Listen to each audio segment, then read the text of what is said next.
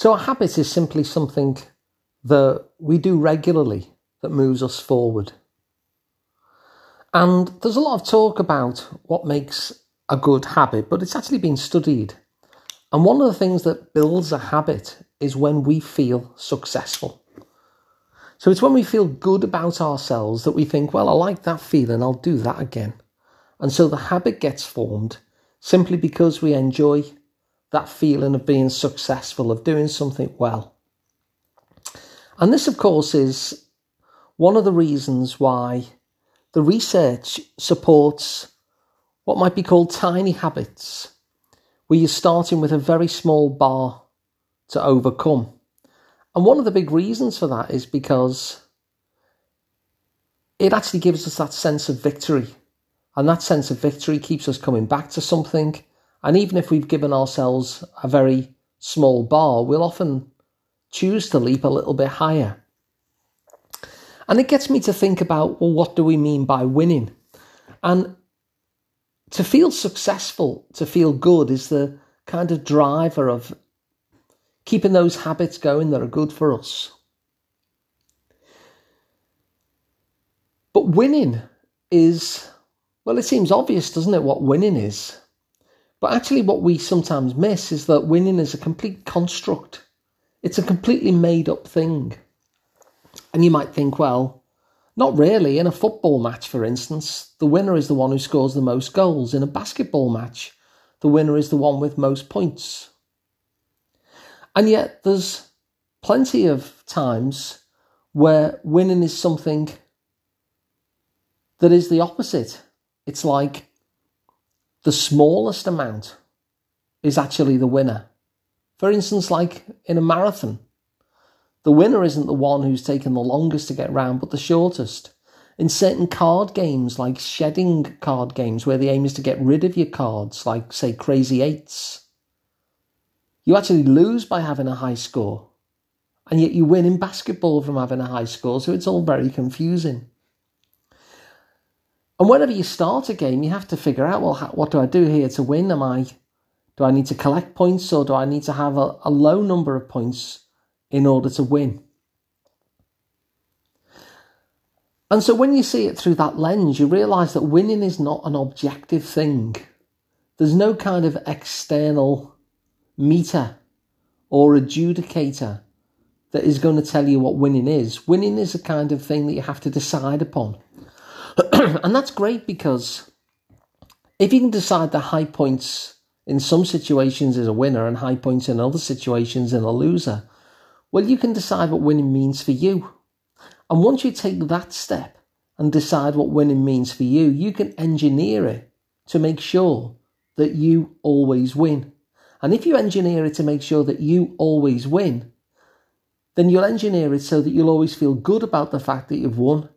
And so you'll want to do that thing again. And so this is the core, you see, of developing behaviour change, where you want to have a behaviour which is going to be in your interest, and so you want to repeat it over and over. Often we'll set the bar so high that we'll ensure that we don't win. And then we feel lousy about ourselves, and we'll tell ourselves things like we're a failure. But in actual fact, we're not a failure, because the very concept of failure, just like the very concept of winning, is something that is not a fixed thing, but is something that we decide. The one with the least points in basketball is the failure, but the one with the most points in Crazy Eights, for instance, is the failure too. And so that again is a construct just like winning, and we can decide it. And so it's a revolutionary step to realise that in life's challenges, we can actually set ourselves up to fail or set ourselves up to win. So winning is not this kind of very clear, objective thing that we often take it for granted as being. And of course, you can even win at a game that you really don't want to play. And we see a lot of this in careers sometimes, that somebody has been unlucky enough to be very, very successful in a career that they absolutely hate. And then you have to kind of check, well, is that winning to be successful and at the top of something that you absolutely despise. And so once again, we see that the whole concept of winning becomes something that we can define for ourselves in our own lives, not just in terms of forming habits successfully and making ourselves feel good so that we keep the good things going for ourselves and then get eventually the benefits from that process being repeated, but also what it means for us to win is something that we can decide for our life. There's often a question that people in interviews are often asked, which is, when you think of a successful person, who do you think of? And it's a funny question, really, because it really depends upon what you mean by success. It really depends upon what you mean by winning.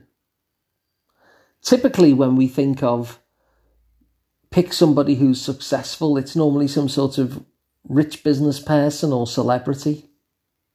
And yet, if that person is not really enjoying life and is really wishing that they were, spending more time with their family, or if they don't like the public eye and would prefer a quiet life, then that changes, doesn't it, as to whether we would still view them as successful.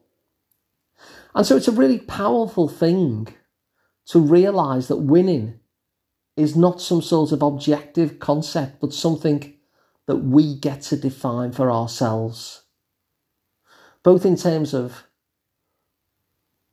habit creation, in the way we described before, that we can actually set the bar low and set ourselves up to succeed, but also in terms of our own life design.